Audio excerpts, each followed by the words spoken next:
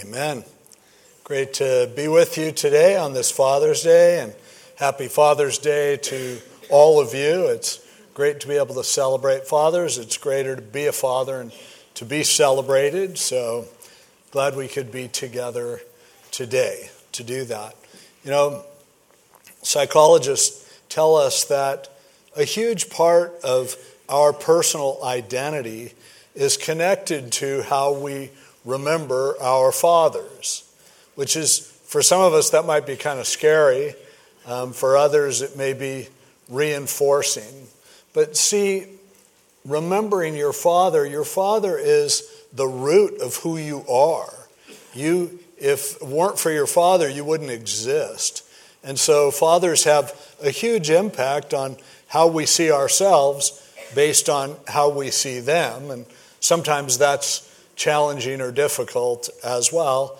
But I thought today, in order to honor the memory of fathers, it would be helpful for us to look at some outstanding examples. And I thought, who are the perfect fathers in the Bible? I was hard-pressed to find any, but I thought, what more logical place to look than Hebrews 11? Hebrews chapter 11, what we typically call the Hall of Faith. It's the list of people from the Old Testament and the history of Israel who had a profound impact because of their belief in God and their willingness to make faith decisions at critical moments throughout their lives, and their decisions affected everyone after them. So I thought, let's look at some of the dads in the Hall of Faith in Hebrews 11 and see what we can learn about fatherhood. So turn over to Hebrews chapter 11. There are a lot of people listed in Hebrews 11. We won't look at every one of them. Some of them were women. Some of them were men that, as far as we know, didn't have children. But let's just take a look at a few of the prominent ones. The first one that I want to call your attention to is in Hebrews 11, verse 7. This man Noah.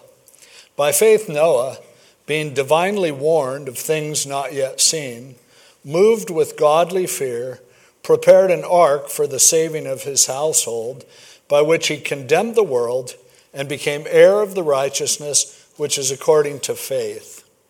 It's hard to imagine a guy who was in a more critical position than this guy Noah. The world had become so immoral. It had become so damaged that God was thinking about just wiping everything out and starting over. But he found one guy, Noah, who was righteous. One good guy on the face of the earth. And Noah's job was to build an ark. And as he built it for decades and preached to people, trying to convince them to join up with him, in the end, when he got on the ark, he saved humanity by saving his own family. His wife, his 3 sons, their wives, and a bunch of animals. And that was it. And that became the continuation of humanity in the world as we know it, according to the book of Genesis. Now, if you were one of Noah's sons, you really hit the jackpot when it came to dads. That your dad was the one guy that God said, I'm going to save all of humanity through you.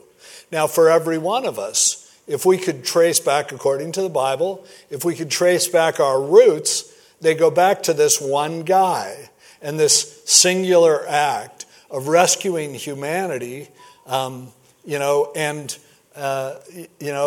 his sons were the recipient of that. So, in a sense, Noah's the father of all of us.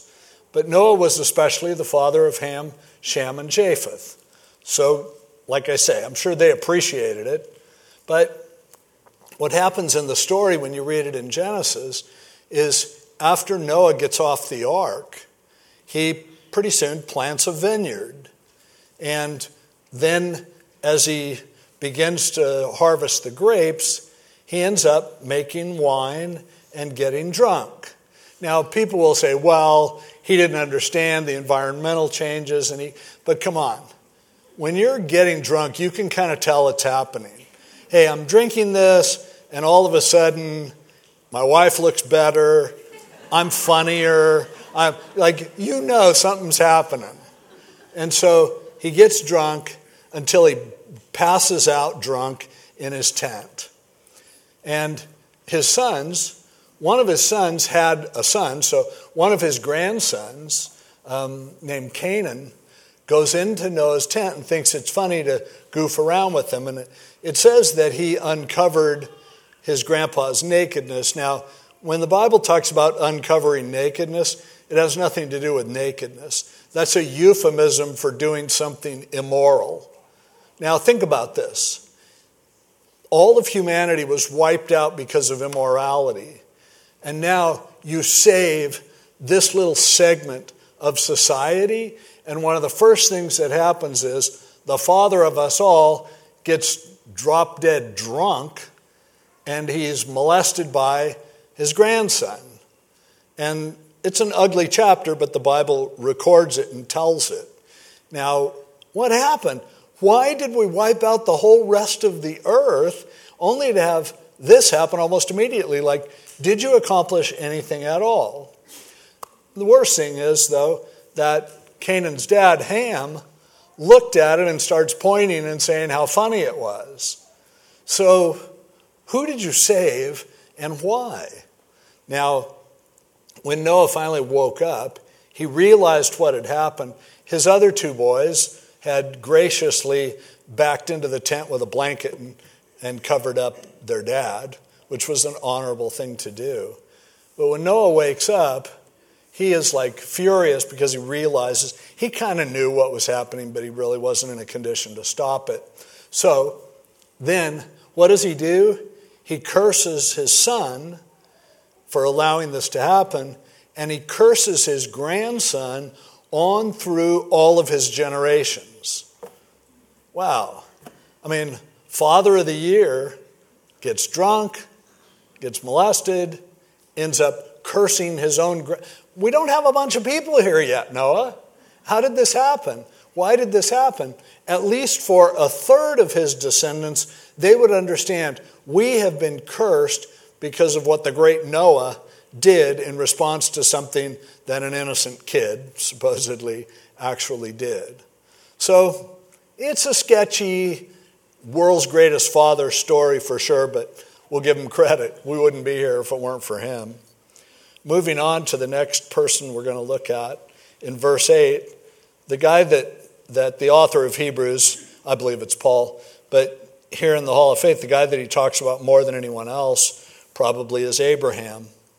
By faith, Abraham obeyed when he was called to go out to the place which he would receive as an inheritance. And he went out not knowing where he was going. This was a huge deal. Abraham's living in Ur, comfortably, family, relatives everywhere. Things are fine. Probably has a good job, nice home. God tells him, I want you to leave all of this and go towards the Mediterranean to a place that's going to be hostile, but I'm taking you there. And he was willing to pick up everything. Maybe some of you look back on your parents or your grandparents who were in one place of the world and they decided to pick up everything and migrate to another place. It takes great courage to do something like that, and he did. But he goes on and says, by faith he dwelt in the land of promise as in a foreign country. He was considered a foreigner there, dwelling in tents with Isaac and Jacob, the heirs with him of the same promise. For he waited for the city which has foundation, whose builder and maker is God.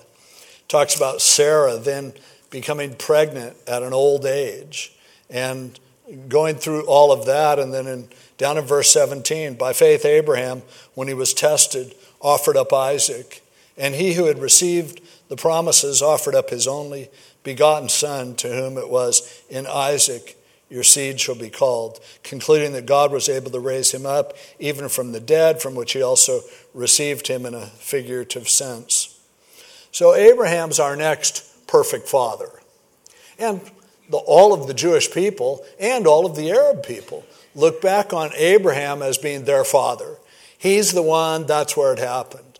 Now, for sure, Abraham was a godly guy, a courageous guy.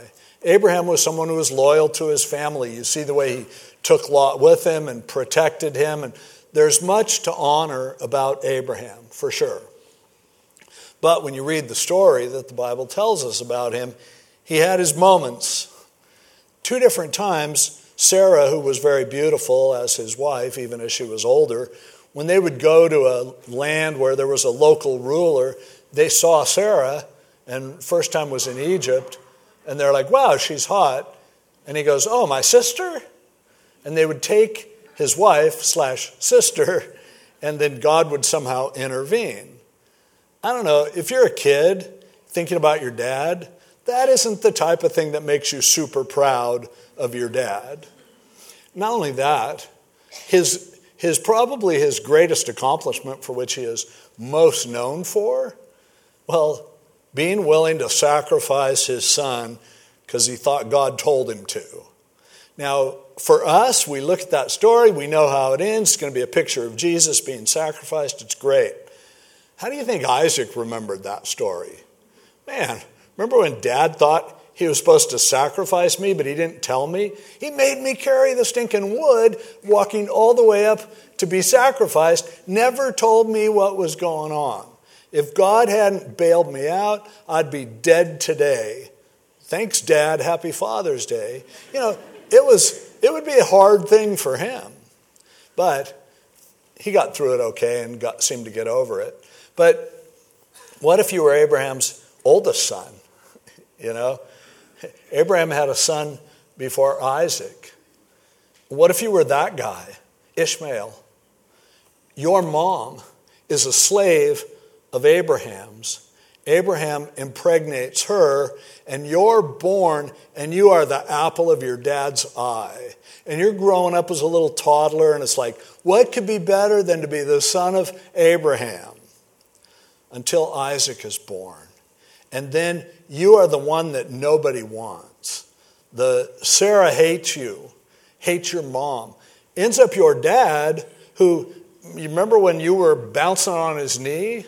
Well, now he sends you away.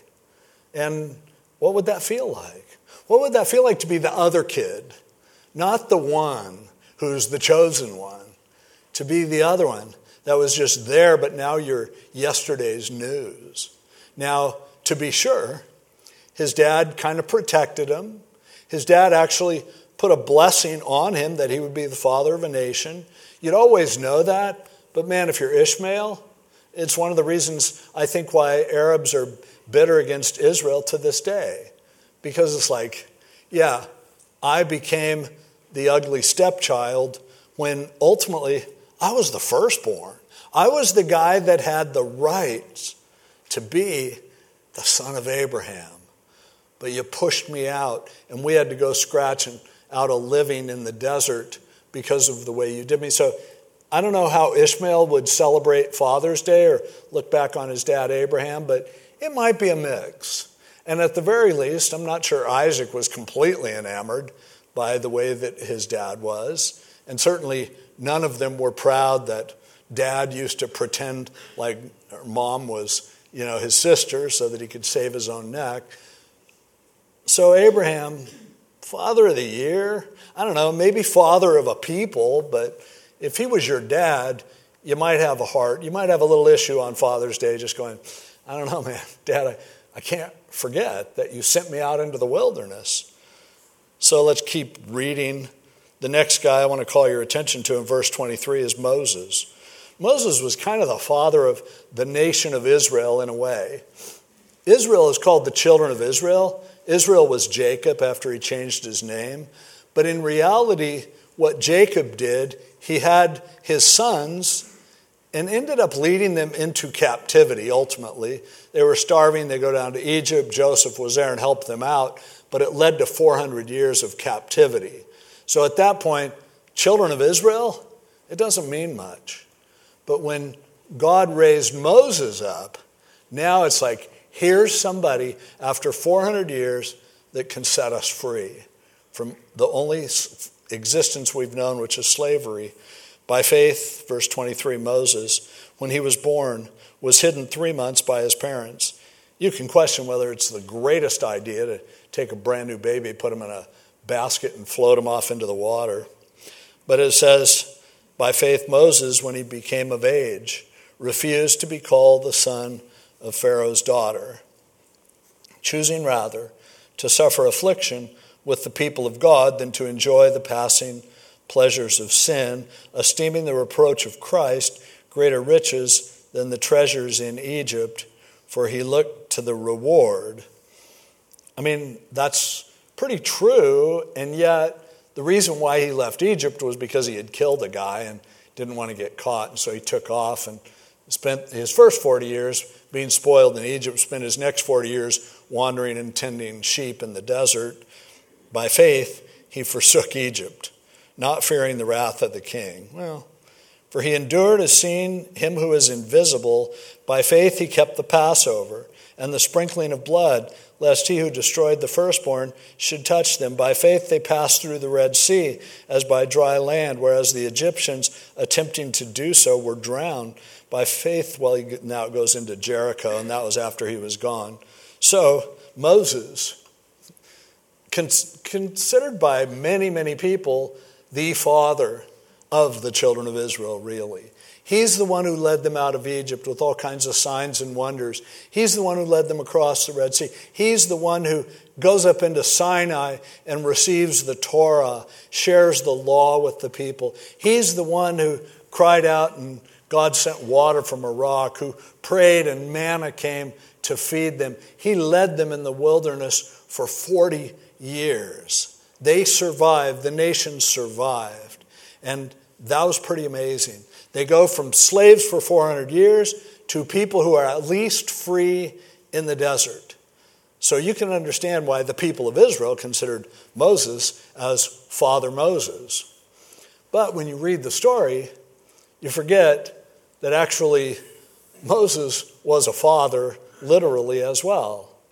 So how did it look for his kids? He had 2 boys that we know of. Moses had married a Gentile woman, pagan really, and had 2 kids. But when it was time for him to deliver Israel, he sent his wife and his little boys back to her dad. Said, you guys get out of here. Daddy's got work to do. And he essentially went to work for a long time, where they weren't hearing of him, seeing anything from him. They couldn't be a part of everything that he was doing. As all of Israel, including countless kids, are crossing the Red Sea, his kids aren't even there. They're hiding back at their grandpa's house just to be safe. How do you think they felt when they saw that the children of Israel considered Moses to be Papa Moses, but they're like, he's actually our dad? Ultimately, their grandpa brought their mom and them to Moses when he's out in the wilderness, after he's already setting things up, gets the law and everything else, and now they're back. And probably thought, this will be cool. But then their mom has this weird fight with Moses, apparently over the fact that, she didn't want to circumcise the boys. They were big boys by this time, but everybody was supposed to get circumcised. And the scripture tells us that in Exodus that God was about to kill Moses because of this. And so his wife got so upset, she violently performed the circumcision and slammed the results at Moses' feet. That probably didn't endear the boys to their dad.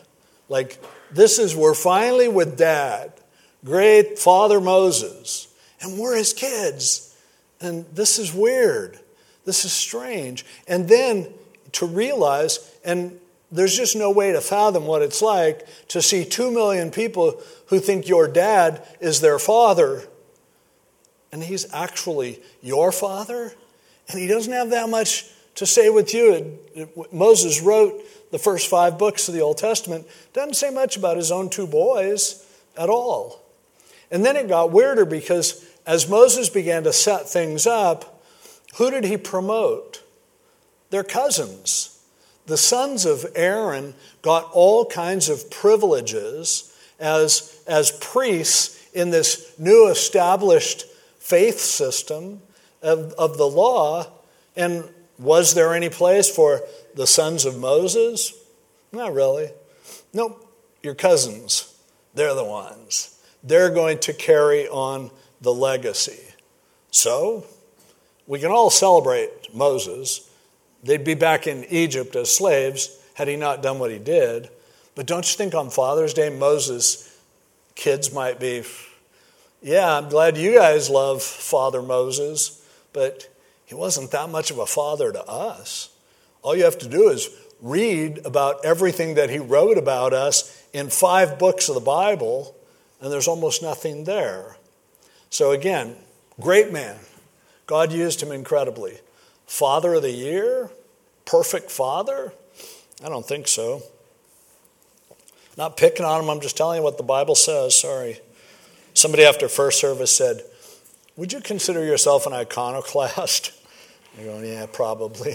Sorry to shatter your day. Let's skip down to verse 32. There are several people listed: Gideon, Barak, Samson, Jephthah, David, Samuel. Barak and Samson didn't have kids, but let's consider 3 of these other guys. Gideon. Gideon was a guy who God used to deliver Israel from the Midianites. But Gideon wasn't the bravest guy around. He was a total daddy's boy. He lived with his dad. He hid behind his dad's skirts. When God called him, God had to keep twisting his arm to get him to do anything. He was far from great if you watched him before God came and called him, and even early afterwards. But in defense of Gideon, he accomplished one of the greatest victories over the Midianites that Israel had ever experienced over any pagan culture. And so as a result, people loved Gideon.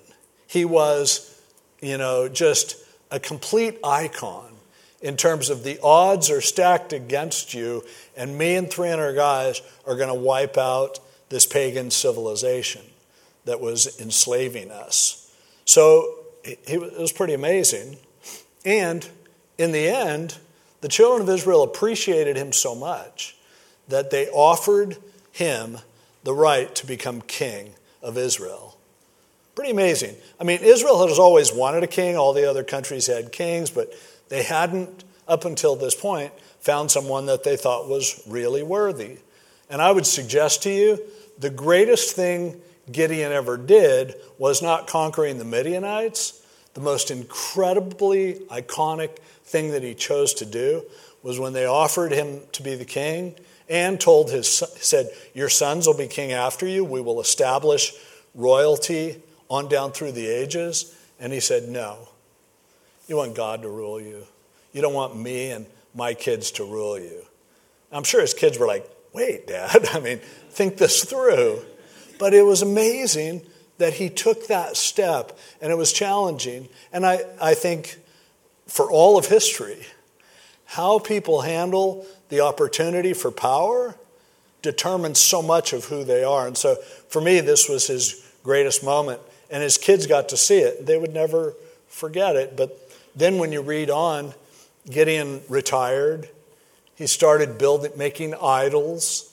He had a bunch of wives, a bunch of concubines, a bunch of kids.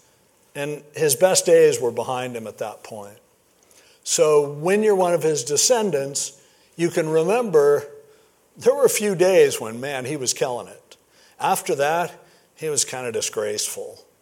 But here he is, listed in the Hall of Faith. An impressive man, no doubt about it. A perfect father, far from it. Then it mentions Jephthah.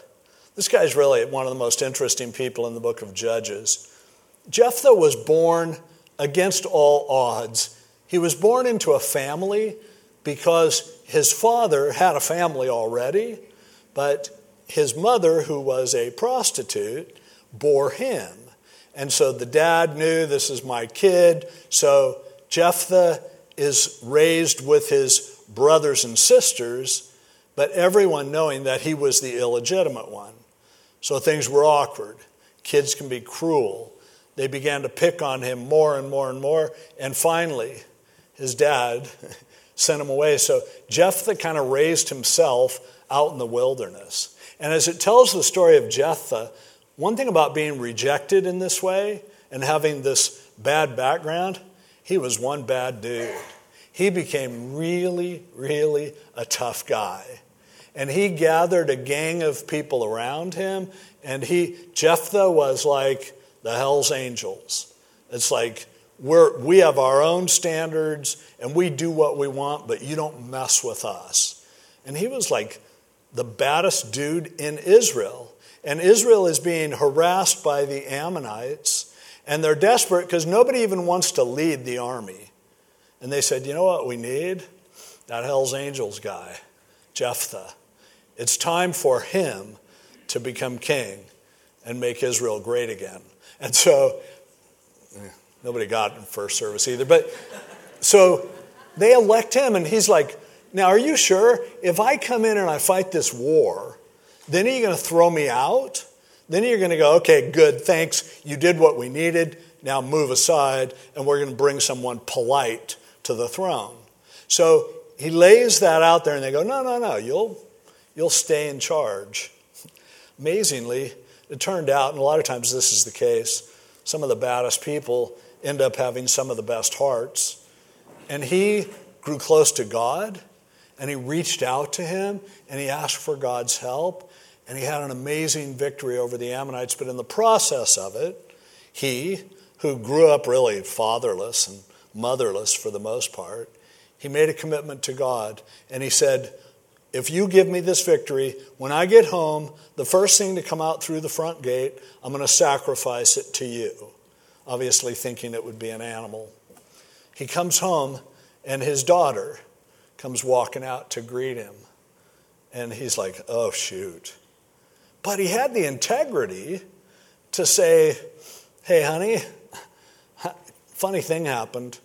While I was in the battle, I kind of promised that whatever came out, I would sacrifice, so I don't know, what are you thinking?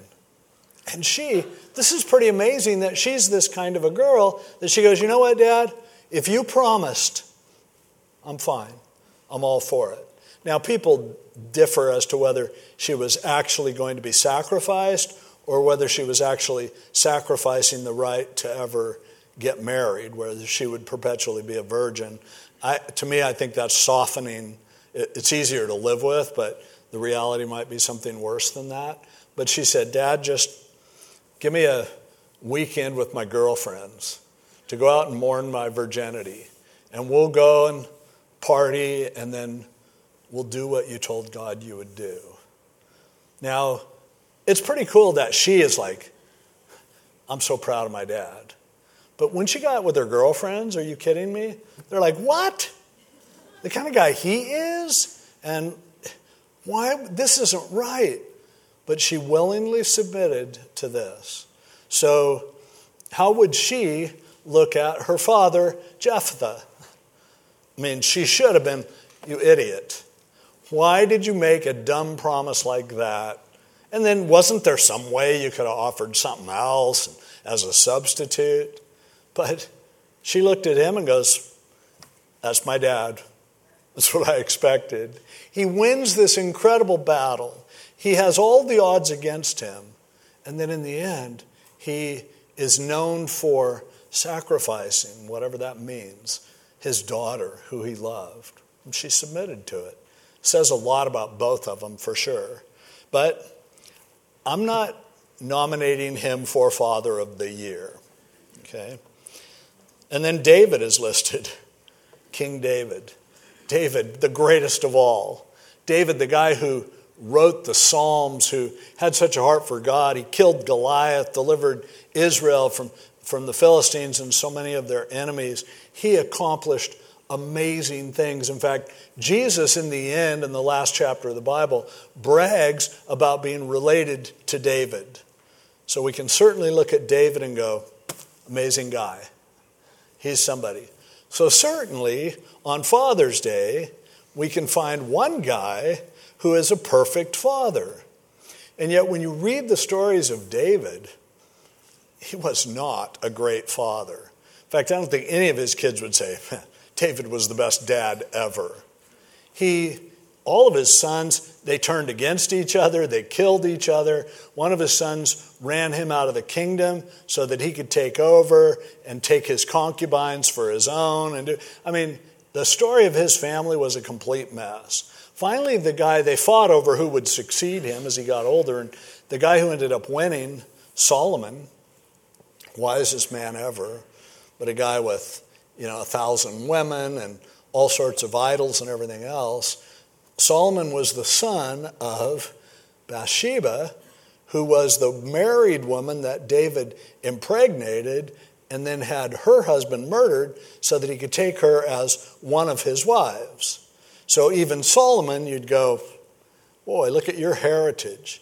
He could even have a good excuse for being what he was because, let me tell you something, man. My dad, he wasn't the greatest dad ever. He told me to get wisdom.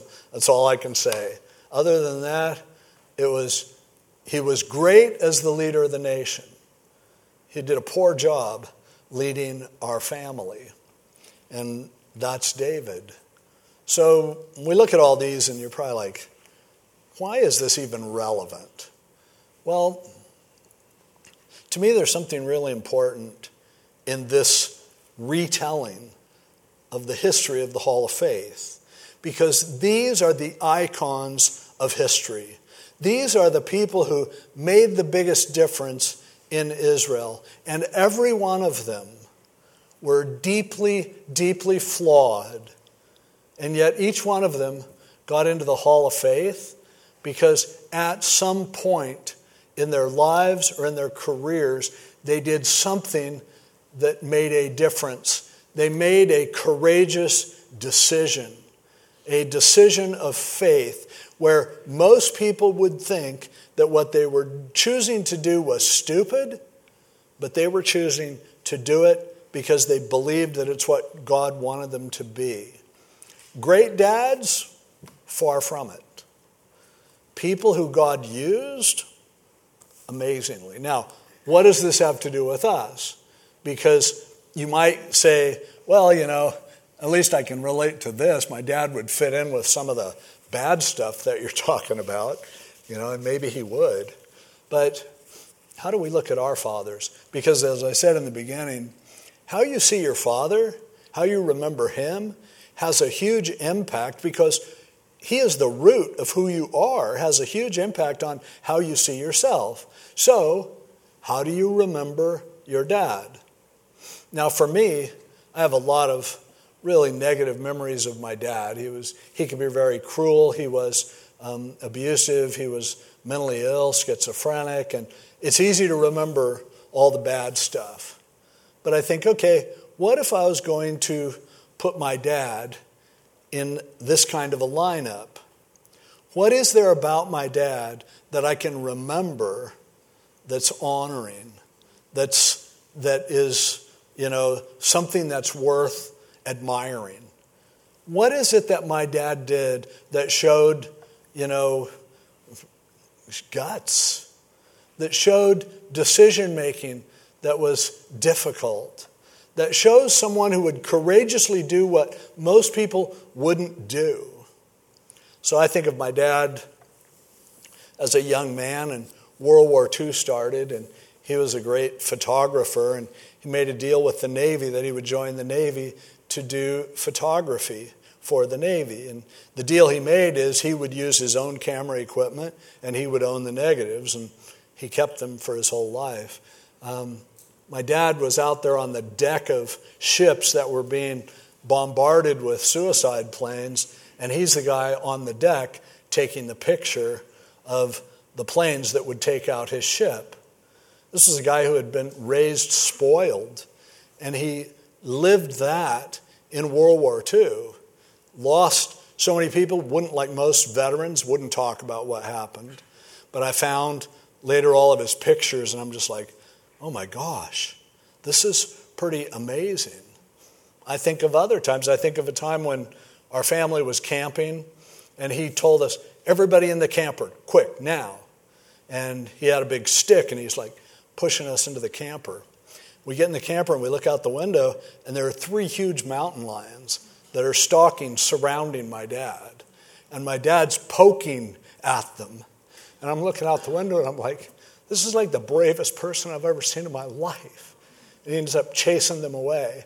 Another time, my dad and I are hiking up to the top of Half Dome, and a rattlesnake, I was like 6, and a rattlesnake was like a foot away from me, and he killed it. And he cut the rattle off and gave it to me for a toy to shut me up while I'm hiking. I'm like, that's pretty amazing. In the end, when I was like in 6th grade, my dad, who was in and out of mental hospitals and everything, he finally left. And I think, how hard was it for him to leave? And yet, I think deep down inside, he understood.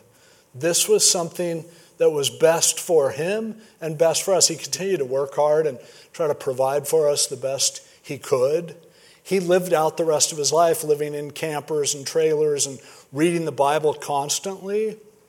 And I still have a love for the Bible because my dad gave me that. And I even appreciate that he was willing to make the tough decision to take off rather than continue to make our lives miserable. So I can honor his memory without justifying any of the bad things. You remember with all these guys in Hebrews 11, the Bible doesn't hide all the stuff I told you about. You look at it honestly and truthfully.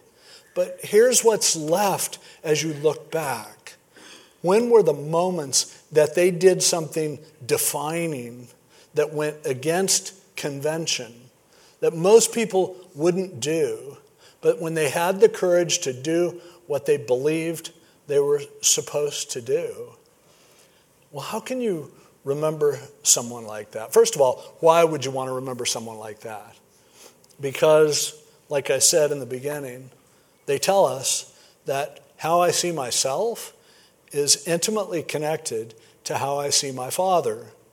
And so, from a practical standpoint, I cannot have a healthy view of myself till I have the healthiest view of my Father that I can possibly have. And I believe it's why we have Hebrews 11. But you might go, well, you don't know my dad. I can't think of anything. Think harder. The way that you can look at your dad in this way is something that we call grace. Is an ability to be able to look at the picture and understand that I can show grace to others because I desperately need grace myself. Jesus came to present grace to us. Before Jesus, you'd look at the history and it was the Old Testament, mostly failure. Jesus comes along, and now you have Hebrews 11, where I am able to take the grace of God and apply it to my own ancestry and understand that it wasn't all bad. And if it wasn't all bad, then there's a thread of good that's there, and sometimes that's all it took. For most of these heroes, their greatness could be measured in days, in a few decisions. Can we look at those who came before us with the same grace? It's important that we intentionally remember them by those days when they made the tough decisions, when they did what they felt was right, when they went against what other people thought they should have done. Those are the defining moments. And in the end, with grace, that's what's left when you get to Hebrews 11. That's what's left when you get to the final analysis. It helps if we show grace to ourselves as well, because we can remember being less than perfect. But were there times when you did something courageous? You're in good company. I would encourage us on this Father's Day to remember our fathers with grace, to remember our fathers for the moments of strategic greatness, of those decisions that were made that made a difference and that causes us to have our existence today. Let's pray. Lord, thank you for these reminders that there are no perfect fathers except you, but that because of what Jesus did for us on the cross, we can experience and show your amazing grace. And when we do, We don't distort reality. We magnify and clarify your grace and your faithfulness to us and through those who came before us. May we celebrate with the eyes of grace today. In Jesus' name, amen.